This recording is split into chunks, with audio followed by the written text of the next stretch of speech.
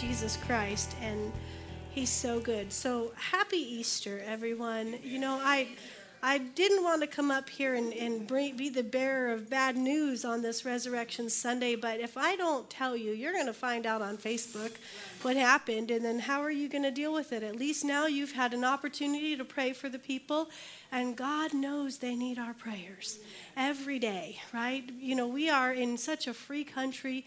We can go around talking about Jesus all we want and we don't even have to take a thought for our life. You know what I'm saying? But there are people who are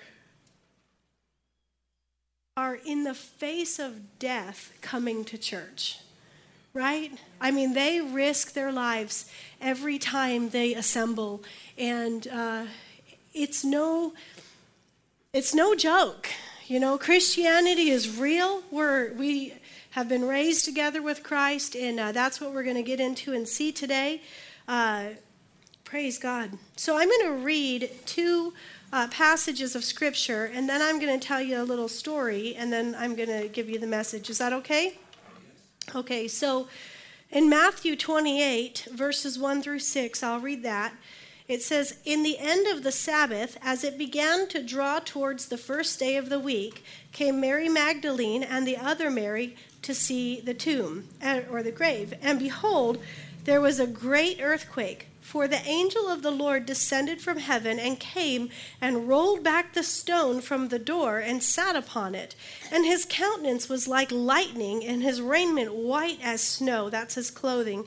"And for fear of the angel, the keepers did shake, and they became as dead men." You know, when people are in the presence of the Lord and they kind of shake a little bit, it's because it's so powerful, right? And you know how people fall out under the power of God? It's because his power is so strong, and they're experiencing his presence in such a great manner that it does cause people to just fall out as though they were dead. And here it happened right here. And then it says, "And the angel of the Lord answered and said unto the women, Fear not ye, for I know that you seek Jesus who was crucified. He is not here, for he is risen, as he said. Come and see the place where the Lord lays," where he was, but he's not anymore, right? He's risen. Hallelujah. And that's why we come on Easter Sunday to church, is to celebrate the risen Lord. The other scripture I want to read to you is in Psalm, and it's in chapter 22. And I just want you to hear these verses before we get into the message. Psalm chapter 22. I just picked out a couple of verses. Psalm chapter 22 is about the crucifixion of Jesus Christ and what he went through. And it says, my God, why have you forsaken me? Why are you so far from helping me and from the words of my roaring?" I'm going to skip to verse 6, and it says, "But I am a worm and no man, a reproach of men and despised of the people, and they that see me laugh me to scorn, and they shoot out of the lip," or they talk bad about him, "and they shake their heads, saying, He trusted on the Lord that he would deliver him. Let the Lord deliver him, seeing he delighted in God." Okay, so let's skip down to verse 11 through 16, and I'll read those also. It says, "Be not far from me, for trouble is near, for there is none to help. Many bulls have compassed about me. Strong bulls of Bashan have beset me round. They gaped upon me with their mouths as a raving and roaring lion. I am poured out like water, and all my bones are out of joint. My heart is like wax. It is melted in the midst of my bowels. My strength is dried up like a potsherd, and my tongue cleaves to my jaws. And thou hast brought me into the dust of death, for dogs have compassed about me, and the assembly of the wicked have enclosed me, and they pierced my hands and my feet." So we know the classic Easter story that Jesus was crucified, that, he was wounded for our transgressions, he was crucified on the cross, he was laid in a tomb, and then 3 days later, he rose again. One could say on Good Friday he died, and on Sunday morning he rose from the dead. And that's kind of what we know, but I want to submit to you that maybe Christianity we're missing some of the details in the gospel message. And so you can go ahead and put the first bird slide up. When I was a young mother, I'm just going to tell you a story about a little bit about me, but when I was a young mother, we had this house on Becker Lake Road up in Springerville, Arizona, and we had 4 windows in the front, and they were giant. They were so tall. They were, when we moved in, they were floor to ceiling, because you could open the bottom ones. But then one of my daughters put her head through the bottom window, so then we ended up boarding up the very bottom. But we still had the top that were giant windows, and we were on a half acre of land. And I would go out because I had 3 little kids that were really close in age. The oldest one I was raising was 14 months when my twins were born. So you can imagine how busy I was, right? I mean, the whole house was childproof, and I still couldn't go to the bathroom without somebody getting into something. Okay, so I was looking for creative things to do. So I would get a big bag of birdseed from Walmart or somewhere, and then we would seed the front yard. We lived on a half acre of land, and I would just pour that seed out just every couple of days. I just pour the seed out. And then all the birds would come and land in the front yard, and we would be drawn to the window, and then all of a sudden I could breathe because my 3 little ones and I were watching the birds out the window, and they would come and land, and they would eat, and they would take off, and they would play, and they would fly, and they would fight, and they would do all these amazing things. And in my estimation of what a bird was, I thought I knew what birds were, right? We watched them for hours and hours, day after day, for months on end. We watched these beautiful birds. And this is what I saw in my mind when I thought of a bird, was a simple house sparrow. You can put the next one up. Or this little guy, which is also a house sparrow of a slightly different color. Go ahead. And then here's this little startling bird, and I would see him. So I knew there were a couple of different birds. I didn't really know what they were called, but I knew there was a small variety. Go ahead and put the next one up. And then here's a pigeon. Of course, I knew that pigeons and ducks existed because, they're everywhere. This picture was particularly for Letty, though. So when Letty comes back, tell her I told you about the pigeon story. And I'm not going to tell you, but you just see if she'll tell you about it. But I knew these kinds of birds existed. And I really thought that I knew something about birds. And I went on, for almost a decade, knowing birds as these little guys that you've just seen here. Now, fast forward to almost a decade later, I had another child, and she was extremely interested in birds. Praise God. So I'm thinking, well, I know all about birds. We'll put some birdseed down and we'll see some birds. And Letty, this one's for you.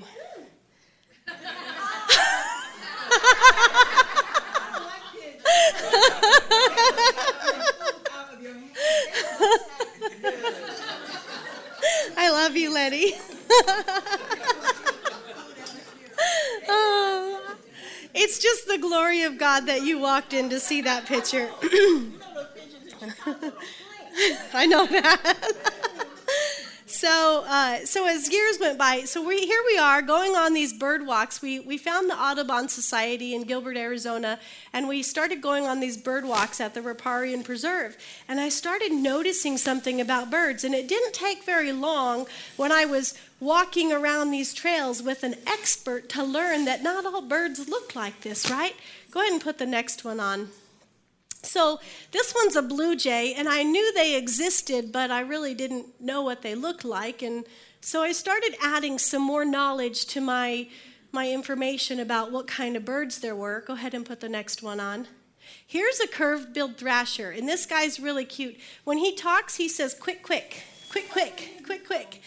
So if you're outside and you hear quick, quick, you know it's this little guy, and his bill is curved, and that's why he's called a curved-billed thrasher. He's still kind of that grayish-brown color, so in my mind, when I saw one like this, I'd still put him in the same category as a house sparrow and wouldn't be able to tell the difference because, remember, a decade earlier, my knowledge of birds was limited. Go ahead to the next one. So this little guy is a yellow-rumped warbler, and I just laughed every time the expert said her name. Go ahead to the next one. This guy is an egret, and we actually have these in Arizona. You can go to the next one, too. And this guy is also an egret, and these are pretty big birds.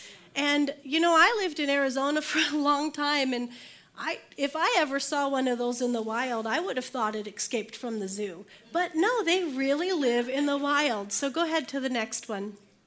And this one is fantastic. This one is at the Phoenix Zoo, but he does live in the wild. What is he called? Yeah, it's a gold-crowned pheasant, and he's just kind of a mixture of the pharaoh and a tiger, and he just looks like one of those guys from the old days where they have their blonde hair slicked back and all their colors on. And anyways, it's like take like 10 birds and squish them together. It's not photoshopped. I promise you, this is what it looks like. Go ahead to the next one. And then this one is one of my favorites. He's a little sandpiper. And go ahead to the next one. And this guy's my very favorite. He's a black-necked stilt because he's walking on stilts, right? And we have these birds in Arizona. Go ahead to the next one. And, of course, we know that there's woodpeckers.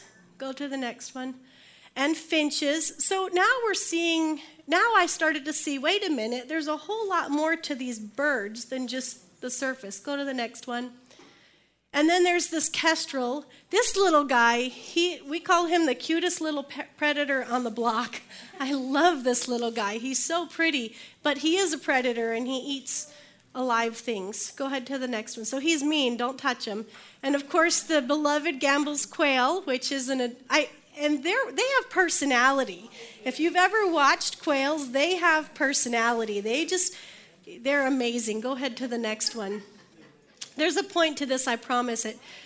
This is the Paraloxia. It's a desert cardinal. And Paraloxia, which is it makes me sound smart to say it. That's why I put it in there. But we saw this guy. This one's not my picture. I just stole these off the internet. But this one we saw on a trail. Were we at what is that called, just outside of town? Not that one, the other one. Boyce Thompson Arboretum. I think we were on a trail when we saw one like this. Okay, go ahead to the next one. And then there's this little guy, which is actually the Oklahoma state bird. That's a scissor-tail flycatcher. Now I'm just thinking God is getting fancy, right? But these birds existed all along, and I just didn't know it because I didn't really pay much attention to it. Go ahead to the next one. This guy, how do you say his name? A Quetzal. This guy's a Quetzal. Rhymes with pretzel, but look at the tail on that little guy. He's like this big. He looks this big and giant tail. He's beautiful, though. Go to the next one. Now, this guy is a little hummingbird. He's a bee hummingbird. He's the smallest bird in the world, according to this internet photo. You can see how tiny he is with the hand. Go ahead to the next one. And now this guy is a royal albatross. And I just wanted to give you I was thinking all birds were about this big and they were all that black little bird. But then we have birds that are tinier than our hands and birds that are as big as people. Go ahead. How could I miss that, right? This guy is another hummingbird. And just in the hummingbird category, like if you just take the hummingbird category alone, there are so many different varieties of hummingbirds. Go ahead to the next one. This little guy is a cutie. And I don't know what the names are of the hummingbirds. All I know is the Anna hummingbird. I don't know what it looks like, but I know it's the most popular hummingbird. Which one's this one? Do you know? You don't know? Go ahead to the next one. Now, this guy is a tuft, what does that say?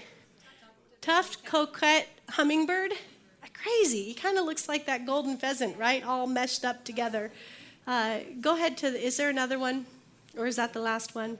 That's it. Okay, so you can turn those off now. But I want to show you the vast difference between the little bit of knowledge that I had, but I thought I knew everything there was to know about birds. And I spent hours and hours watching birds day after day for years of my life and missed all those colors and all those tail sizes and all the variants and all Like those things weren't even on my radar. And so I submit to you guys that we have known about Jesus Christ, the death, the burial, and the resurrection of Jesus Christ, and we know about it in a measure, but there's so much more to the gospel than we understand because we don't pay attention to the details, because we don't really get into the scriptures and pull it apart and start looking at and studying each and every piece, right? And just like I learned more and more when we walked around with an expert, that's why we come to church, right? That's why we listen to teachings online, so we can hear someone who has spent the time studying and learning about the gospel and start to get pieces of it out by ourselves, right? But then we've got to do the study ourselves as well, right? Because then I found the scissortail flycatcher on my own. Haley and I did. We didn't see it in Arizona because it doesn't come here, does it? It doesn't come to Arizona. But we found it and it was fascinating, right? But so I think that that's what happens with the gospel. And I want to show you, I'm going to show you what I mean by that. Just kind of give you a few little things that you can take that are probably a little bit more in depth than maybe you've seen before. And I want to encourage you to go to the Bible and to study it out, or to keep coming to church and to learn more and to learn more and more about the gospel and study it out, okay? So we're going to look at a brief overview of the crucifixion in Isaiah chapter 53, verses, 1 through 7, I guess we'll put up 1 through 7. Let's start there. Isaiah 53. It says, "Who has believed our report, and to whom is the arm of the Lord revealed? For he shall grow up before him as a tender plant, and as a root out of dry ground. He has no form or comeliness when we shall see him," talking about Jesus. "There is no beauty that we should desire him. He is despised and rejected of men, a man of sorrows and acquainted with grief. And we hid, as it were, our faces from him. He was despised, and we esteemed him not. But surely he has borne our griefs and carried our sorrows, yet we did esteem him stricken and smitten of God and afflicted. But he was wounded for our transgressions, he was bruised for our iniquities, and the chastisement of our peace was upon him, and with his stripes we were healed. And we all like sheep have gone astray." Everyone say, "Thank God."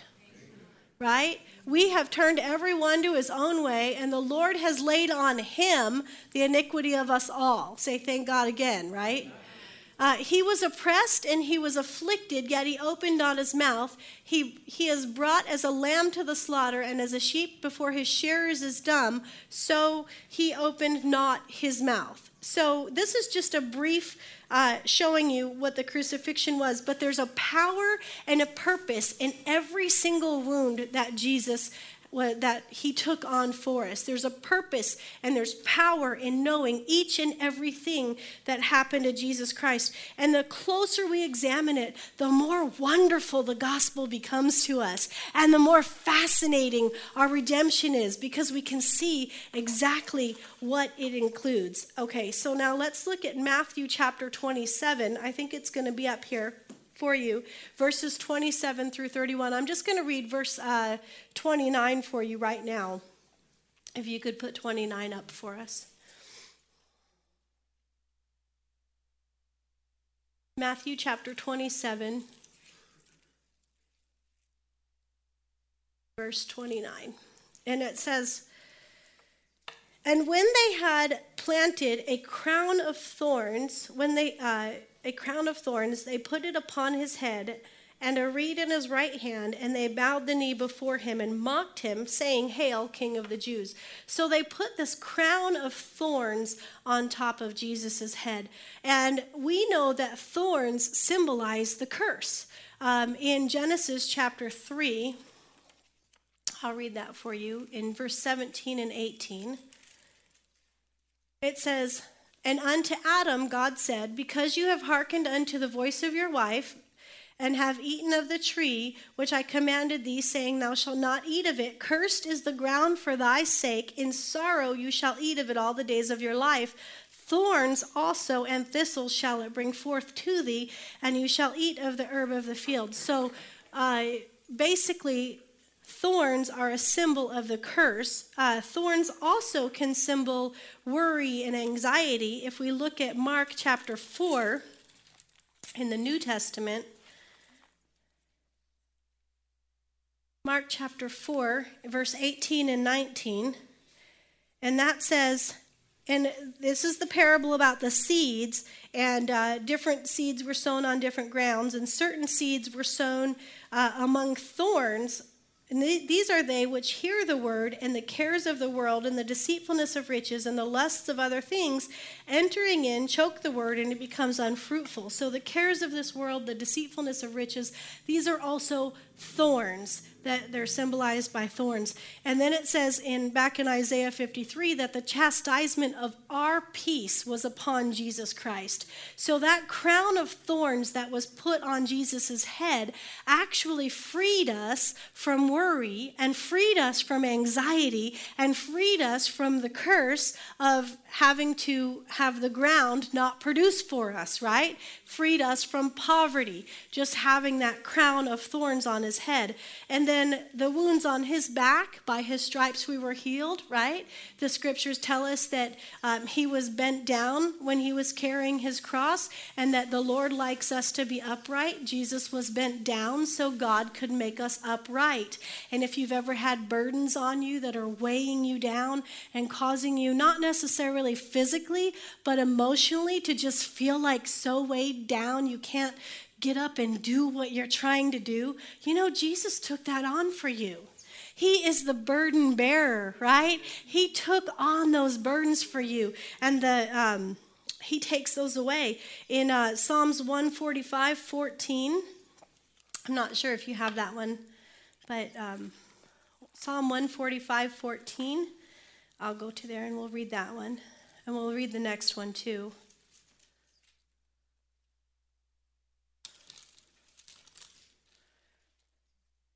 Psalm 145:14, it says, the Lord upholds all that fall and rises up those that be bowed down.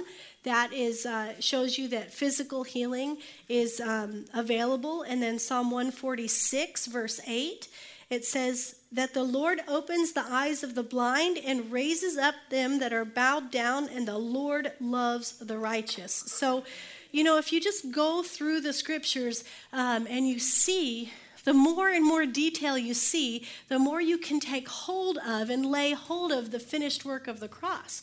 But if you just are thinking, oh, he died, he rose again, that, praise God, you're enjoying some of it, right? I mean, I spent hours enjoying those little black birds, right?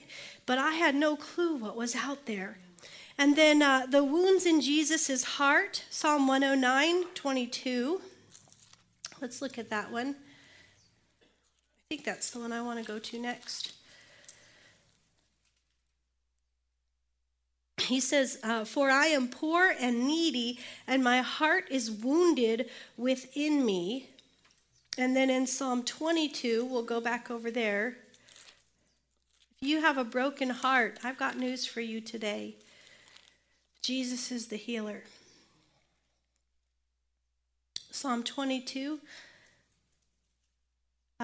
Let's go to verse 14. It says, I am poured out like water, and all my bones are out of joint. My heart is like wax. It is melted in the midst of me. If you have any emotional things that have happened, or your heart is just, it's melting on the inside of you because the pain is too much. You know, somebody in here has had that or is going through that, and you're probably in that right now. And the Lord is saying that Jesus' heart melted like wax on the inside of him so that your heart could be healed and made whole. And this is the good news of the gospel. He took on slander. He took on rejection. He took on depression. He took on abuse. He took on everything. He took on hopelessness. He took on the deepest heart wounds that you can imagine that could make his heart melt within him so that we could have a whole heart or a healed heart. By Jesus' stripes, we were healed, right? In Psalm 147, let's look over there. This is a really important one. Psalm 147 and verse 3 says, he heals the broken in heart and binds up their wounds. Oh, hallelujah. This is what our risen Savior has come to do. He has come to heal up the broken in heart and bind up their wounds. His heart melted so ours can be restored. Hallelujah. No matter what you've gone through, no matter what you're going through, no matter what is weighing on you, he's the burden bearer. He's the healer, right? He is the risen Lord. And there's power and purpose in every single wound of the cross. Amen. And the more you get to see it, the more wonderful it becomes. He says in Isaiah 46:4, I will carry you, I will sustain you, I will rescue you. If you're in a position where you don't know how to get out of this position, the Lord has come to you to rescue you out of that position. He's always talking to you, leading you. He's rescuing you out of that heartbreak. Amen?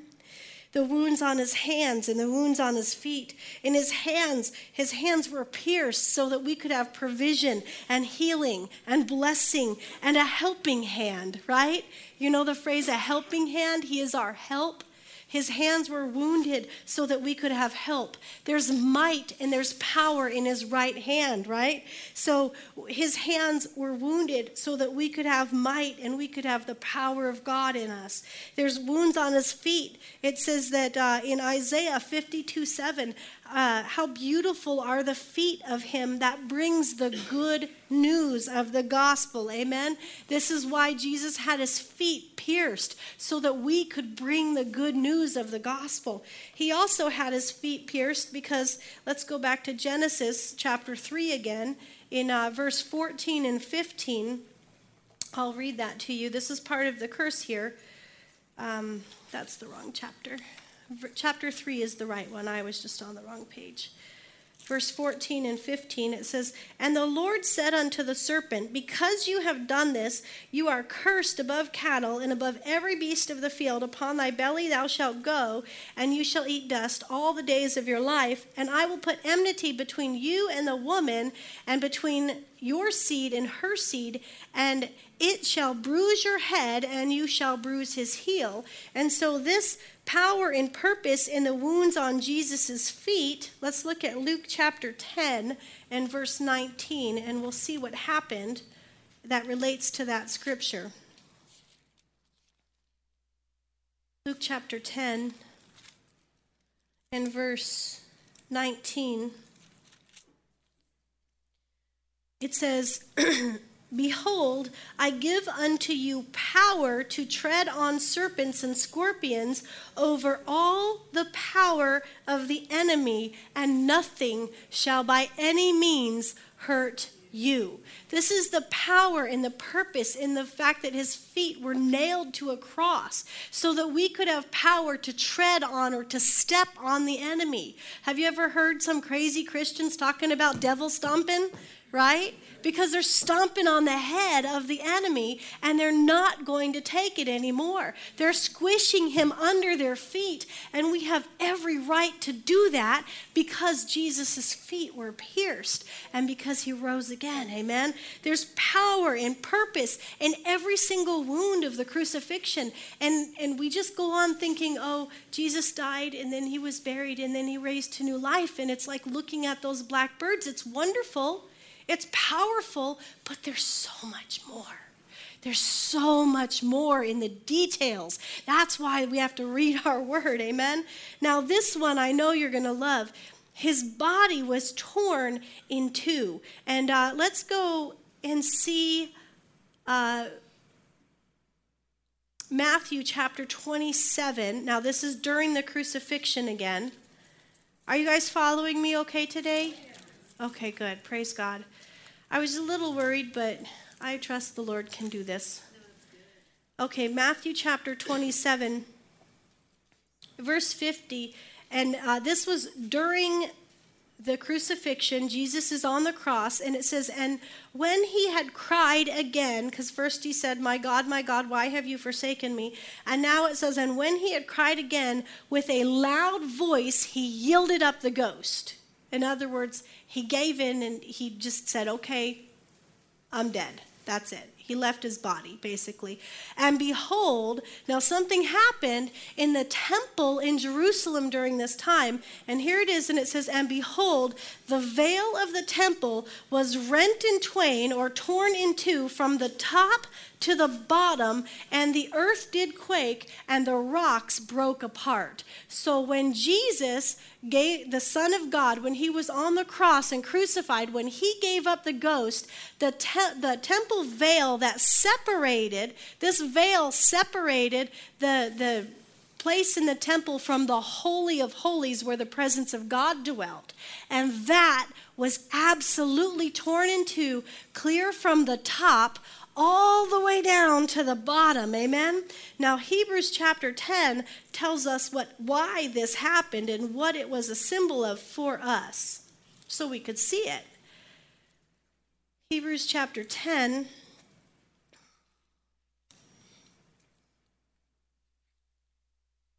And verse 19.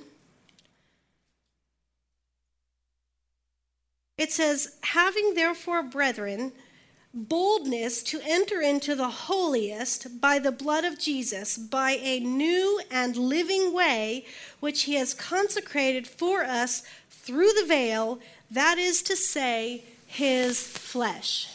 In other words, when his flesh was torn, when he gave up the ghost, the veil in the temple was rent in two from top to bottom, so that we, in our human state, could have an audience with the Most High God and to have God's presence, right?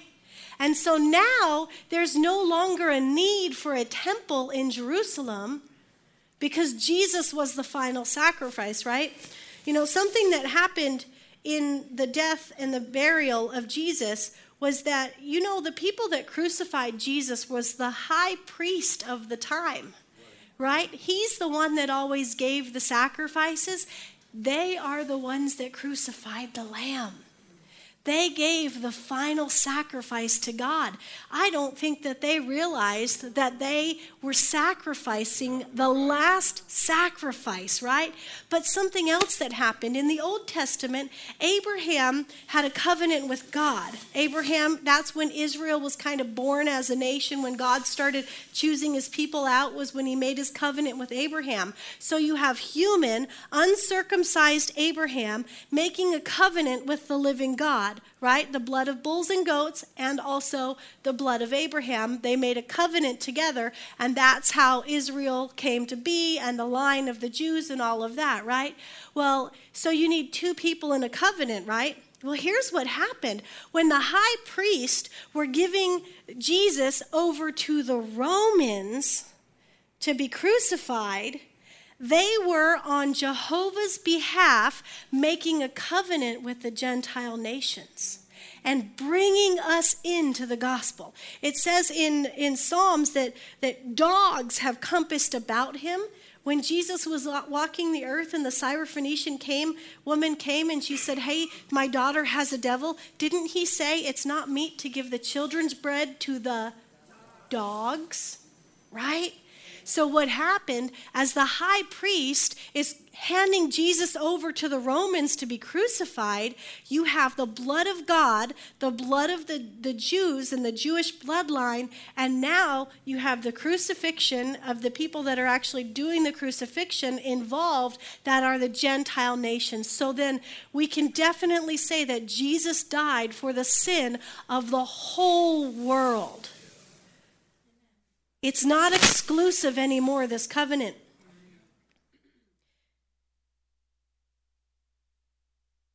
In John 1 John 2:2. See, sin is a spiritual issue. Actually, let me just say this first. Sin is a spiritual issue and a physical issue. And in Romans 8:3, God says that he condemned sin in the flesh, right? During the crucifixion. God dealt with sin in the flesh. That means the natural side of things. He dealt with all sin for all time in the flesh, in the body of Jesus Christ.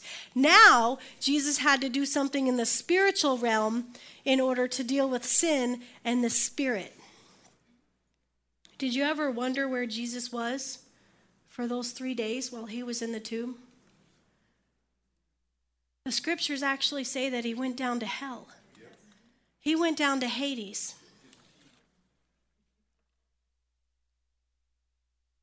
Jesus dealt with sin on a spiritual level when he died. I'm trying to find the best way to do this, but the word death there, when he died that death, it was plural actually, and it signifies both the physical and the spiritual death. And in 2 Corinthians 5:21, the scriptures say that God made Jesus to become sin for us, that we might become the righteousness of God in Christ, right? By Jesus. So as Jesus was hanging on the cross, that's why he cried out, my God, why have you forsaken me? Because at first he was at one with the Father. When he was here on earth, he said, I and my Father are one, right? The works I do, my Father is the one doing the works, and I do only what my Father says. Jesus and God were absolute one. And then on the cross, he was made to be sin. And so now he was not one with the Father God, but now he was one with Satan, being made sin and sent to hell unjustly. So now Jesus is in hell paying the price for all of our sin. Everything you've ever done wrong, Jesus paid the price for in hell. Now you don't have to pay the price for that. That's why we call him our Savior. Hallelujah, right? Oh, thank God. We don't have to go to hell. In 1 John 2:2, did you have that? 1 John 2:2, I want to read you this. This is so important. It goes with the Gentiles and the Jews, and I want you to see it. 1 John chapter 2 and verse 2, and it says, and he, Jesus, is the propitiation for our sins, and not only for ours only, but also for the sins of the whole world. Now, not everyone's saved, but salvation is available to everyone. And we can see here that nobody is sent to hell for a sin, except that they don't believe on Jesus Christ. That's it. That's where the payment has been made, right there. He has been the propitiation, or the substitute, or the sacrifice for, right? Or the scapegoat for all of the sins of the entire world, past, present, and future. Hey, Jesus died over 2,000 years ago. He died for future sin, or we couldn't be saved. Hallelujah. That's good news. I'm not saying go out and sin. You're stupid if you do. But God loves you stupid. Amen? It's okay. God loves you anyway. But Jesus died for the sins of the whole world. In other words, there's not one sin that you could have done in your past that the blood of Jesus doesn't cover. There's not one sin that has happened to you with or without your consent, with or without your knowledge, or to your children, or to someone you thought you were supposed to protect. There's not one sin that could have happened in that situation that the blood of Jesus didn't absolutely cover. Thank God. That's why we can stand up and say, now, therefore, there is no condemnation for us who are in Christ Jesus. Amen? So I'm trying to give you kind of an overview here so you can really see, hey, there's more to this Resurrection Sunday. There's more to this Easter than I thought. We already know it's more than the Easter bunny, but thank God for the Easter bunny, right? Thank God for chocolate. God gives us every good gift to enjoy, right? But it's more than that, and that's why we're in church. But I want to show you it's even more than that, okay? In the Old Testament, priests offered up sacrifice. The Old Testament priests crucified the lamb. The covenant, we already talked about that. Let's see, the burial, where did Jesus go? In Psalm 88, verse 6 and 7, he went to hell spiritually to deal with sin. I'm going to look that up and read that to you. And then we're going to turn over to the book of Acts. I should just keep my book open to Psalm, right? Psalm 88.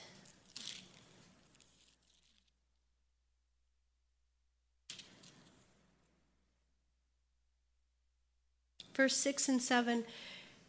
It says, "Thou hast laid me in the lowest pit, in darkness in the deeps. Thy wrath lieth hard upon me, and you have afflicted me with all your waves." In other words, he has taken on all of the wrath of God on himself. And then in Acts chapter 2, verse 27, are you guys okay with me reading all these scriptures? Good. Praise God. I just think it's important to see it. Acts 2:27, it says, "Because you will not leave my soul in hell, neither will you suffer your Holy One to see corruption."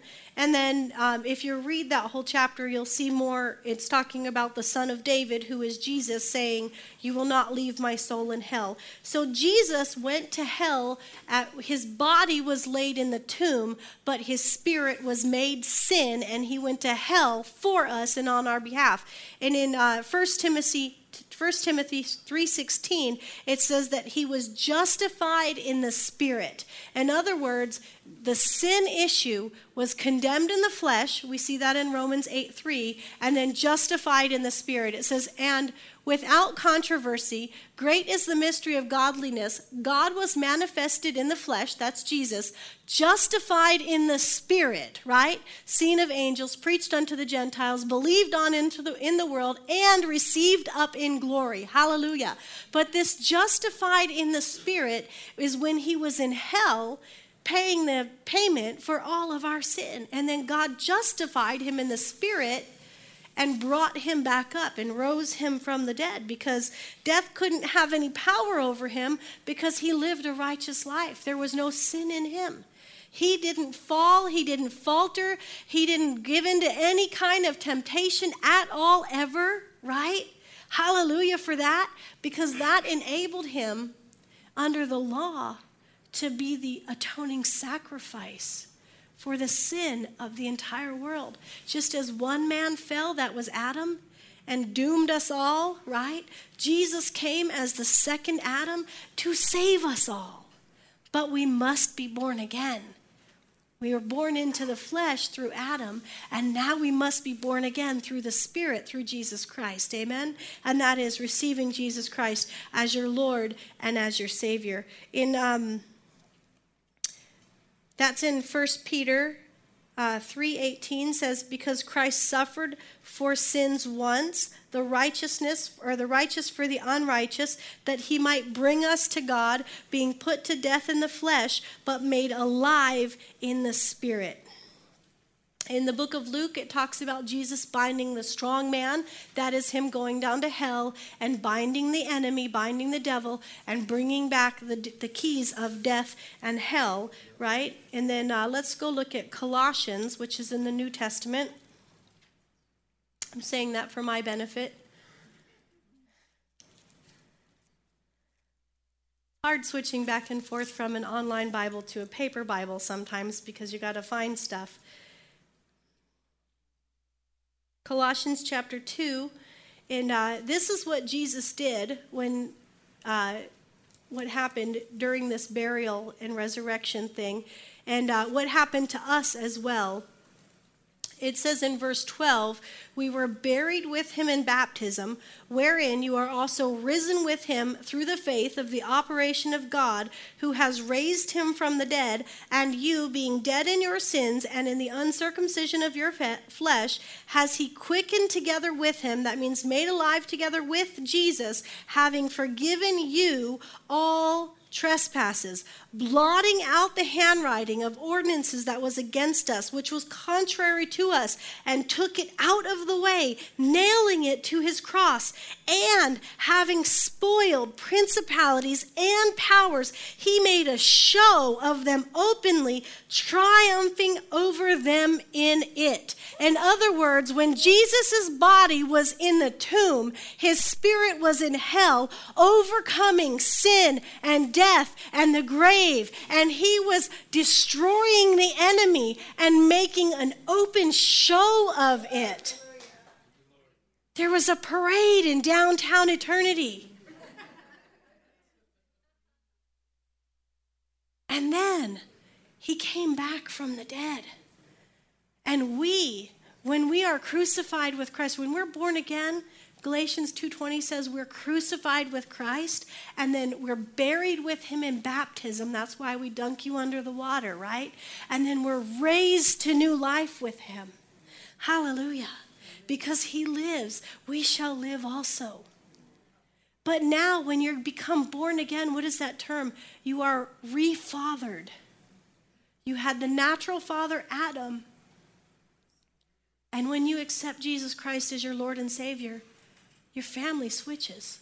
Just like Jesus was one with God, and then he was made sin, and then he was one with the enemy until the payment was done, until he, had that parade in downtown eternity. And then he was raised to new life, and we are raised to new life with him. The scriptures say that Jesus is the firstborn of many brethren so that he could have the preeminence. The scriptures say that we are born again of the incorruptible seed of the word of God, which lives and abides forever. Let me ask you this question. If the seed that we are born again from is of a divine nature, or the nature of God, what type of being does that make you? You're not God, but you're just like him.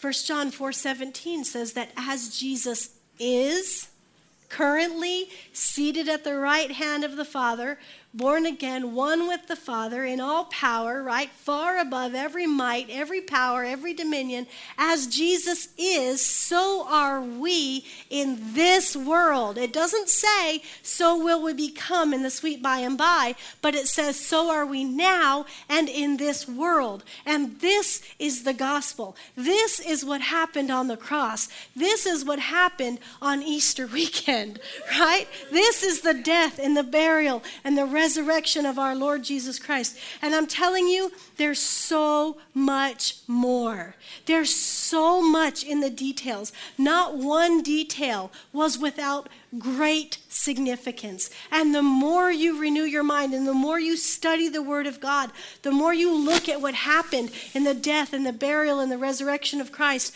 the more you're going to understand why people are trying to kill Christians. Because we are literally a new race of people.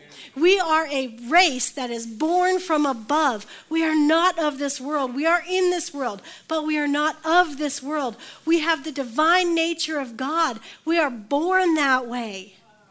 Hallelujah. Not at birth from our mother. When our mother gave birth to us, we were born under Adam. But when we received the Lord Jesus Christ, we were born again, fathered by God, born again of incorruptible seed. Now he calls us children. We're the children of God. All my children are human children. I did not give birth to any children that came out horses or cats or dogs or birds. Why? Because every seed begets after its own kind. Every seed produces after its own kind. This is what the gospel is, you guys. We're born again of this incorruptible seed. We're raised to new life. We're a new creature. 2 Corinthians 5:17 says that we're a new creature in Christ. We're a new species. We have the divine nature. Now we got to learn how to operate as new creatures, right? We speak. We see what Jesus did and how he operated. And we read the scriptures and it tells us that we're speaking spirits. I'm not getting weird on you guys. I'm just telling you who we are in the Lord. Now we speak. Just like Jesus healed people with a word, do you know that you have that same nature in you? That's why Jesus can make bold statements in like John 14:12 and say, "Verily, verily, I say unto you, the works that I do shall you do also. And greater works than these shall you do, because I go to my Father."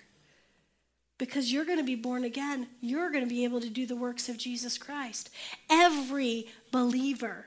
He says, believers shall lay hands on the sick in Mark chapter 16. That they shall recover. Believers. It doesn't say pastors or elders or prophets or evangelists or people with TV ministries. It says actual just believers should lay hands on the sick and see them recover. Now, what would you do and how would you live your life if you knew that any person that you laid your hands on, that they would be freed from cancer? What if I told you it would happen if you would open your Bible and read and believe it? Instead of making excuses why it doesn't work based on people's experiences, why don't you start learning about why it does work based on the gospel of Jesus Christ, and spend your time day and night, just like the Bereans, search the scriptures and see if these things are so. Don't take my word for it. I didn't write the book, but I'm going to live it. Amen? What if I told you every person you prayed for could be healed? What if I told you that the next person you encounter that's dying from something that the doctors have turned them away for, you can just go to them and say, "Be healed in Jesus' name," and see an absolute miracle? We have that power within us. And we're wasting our days distracted because we think we know something. I missed the scissortail flycatcher, the birds with the long, beautiful tails and the beautiful colors, because I thought I knew something. I was content. I was so happy with those little black birds. Man, we watched them fly. They were beautiful. It was amazing. I was content. But that's because I didn't know what was out there. And I'm telling you this morning, there's something more out there than just regular run-of-the-mill Christianity.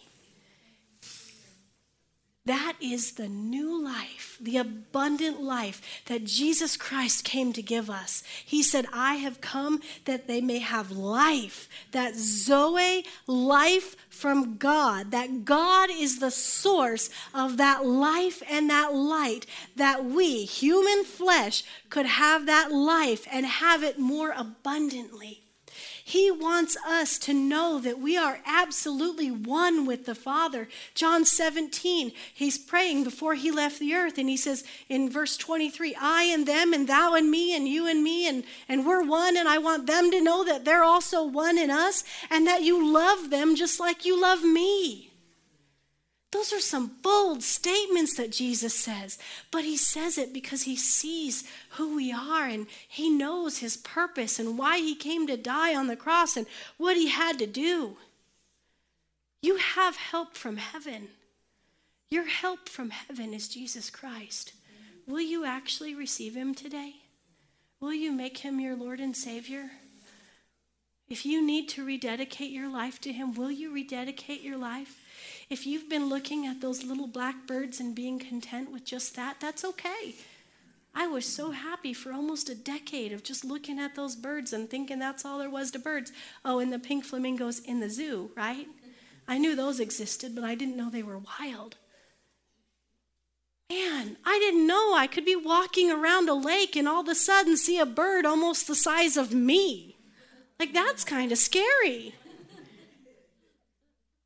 If you don't know they exist in real life, it's quite a surprise.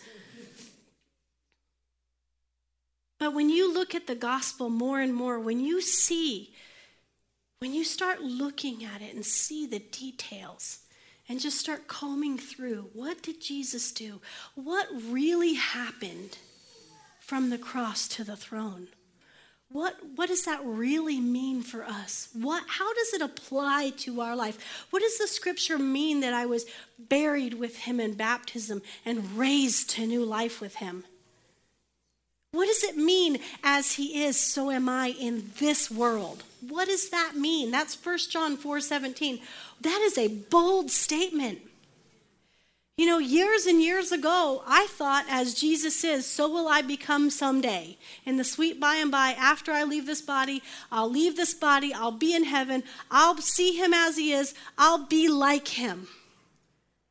I didn't understand that when I look in the scriptures and I see Jesus as he is right now, sitting at the right hand of God the Father, full of power and authority and life, so am I in this world. Like what? That's why people die to get this message into your hands. That's why people lay down their life for this gospel. That's why people are trying to kill people that believe the gospel. Because the enemy wants to keep you with his thumb on you. He wants to keep you thinking you get to heaven by works. He doesn't want you entering into the new, through the new and living way, through the body of Christ, right? This morning we're going to receive communion. And I want to give you an opportunity to receive Jesus Christ as your Lord and Savior if he's not your Lord and Savior. It's very simple. The Bible says that if you believe in your heart that Jesus Christ is the Son of God and God raised him from the dead, and confess that with your mouth, that you shall be saved. In other words, that you will transfer from the kingdom of darkness into the kingdom of light. You will be what I just called born again. You will be refathered from the line of Adam to the line of Jesus Christ, or the Almighty God. You will become the righteousness of God in Christ Jesus. You will become that, and you will have that in an instant in the Spirit. So I want to give you an opportunity to receive Jesus Christ as your Lord and Savior, and then we'll share in communion. So let's just all pray together. We'll just pray together. Father, I receive Jesus as my Lord and Savior.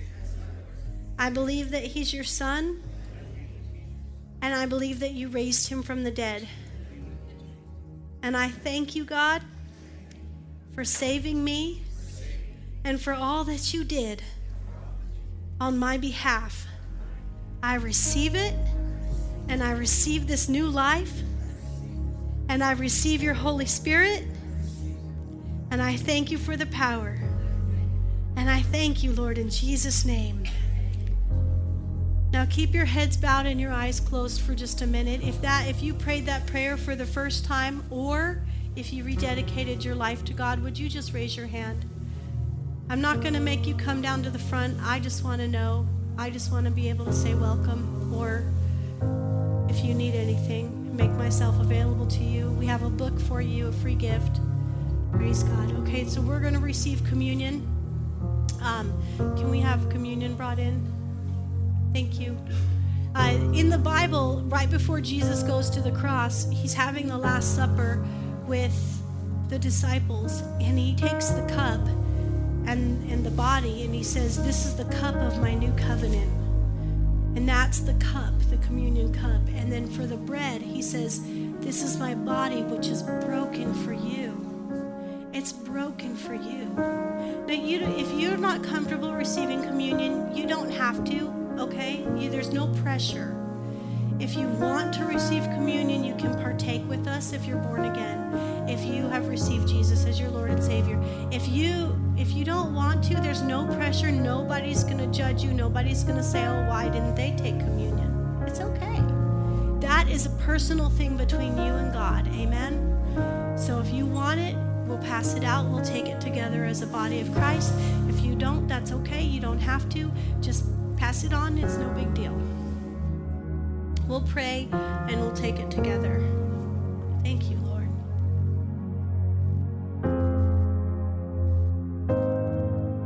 Hallelujah. Thank you, Lord. I believe that if you need healing in your body, when you recognize that Jesus was broken for your body, that healing can come to you today. Remember the heart that was melted within him so that your heart could be healed. We'll take it together. Hallelujah. Praise God. Just take a minute and reflect on that.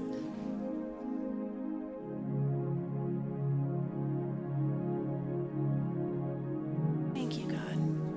Can I have one too, Charles?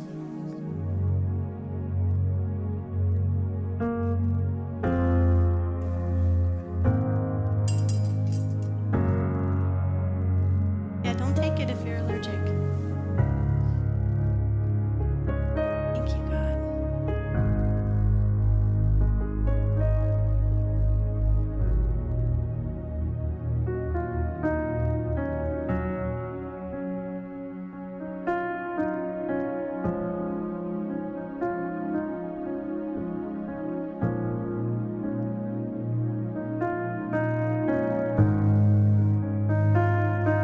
I'm just going to make sure everybody that wants it gets it, and then we'll take it together after we pray.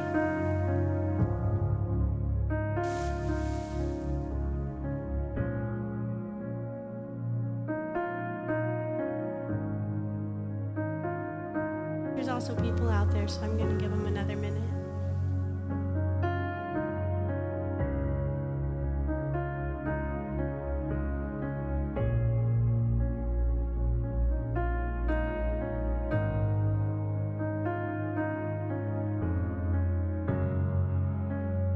Okay, Jesus took in the bread and he said, "This is my body that is broken for you." So we break it and we take and eat. And he said, "Do this in remembrance of me." Father, we thank you for your body that was broken for us. And we eat this in remembrance of you.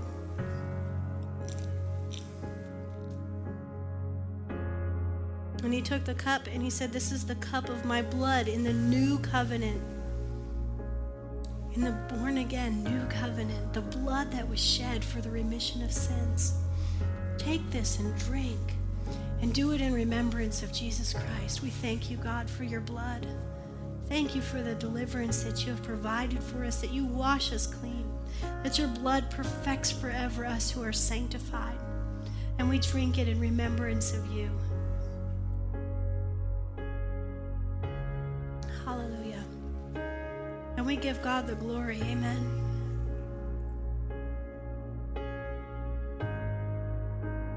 You can just leave them on your seats. We can collect them after.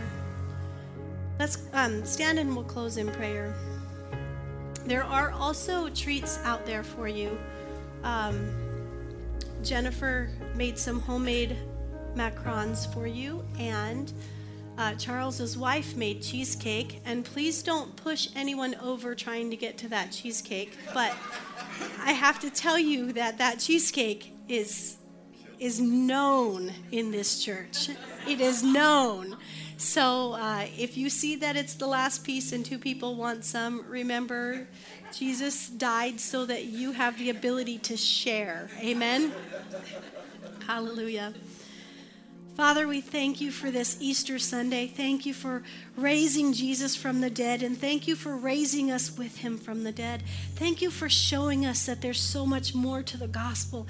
Thank you for showing us just how wonderful it is.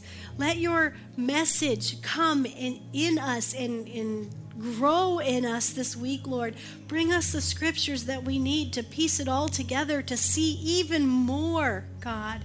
Just like you taught me about birds through experts, Lord, and then we found other birds besides, Lord. Let people find other great details about your wonderful message about Jesus and about who they are as they go about their week. Let the healing come to their hearts, to their physical bodies. Let their peace come, because the chastisement of our peace was upon you. And we thank you and give you the glory for it in the name of Jesus. Amen. Amen. Well, you're dismissed. Hallelujah. Happy Easter.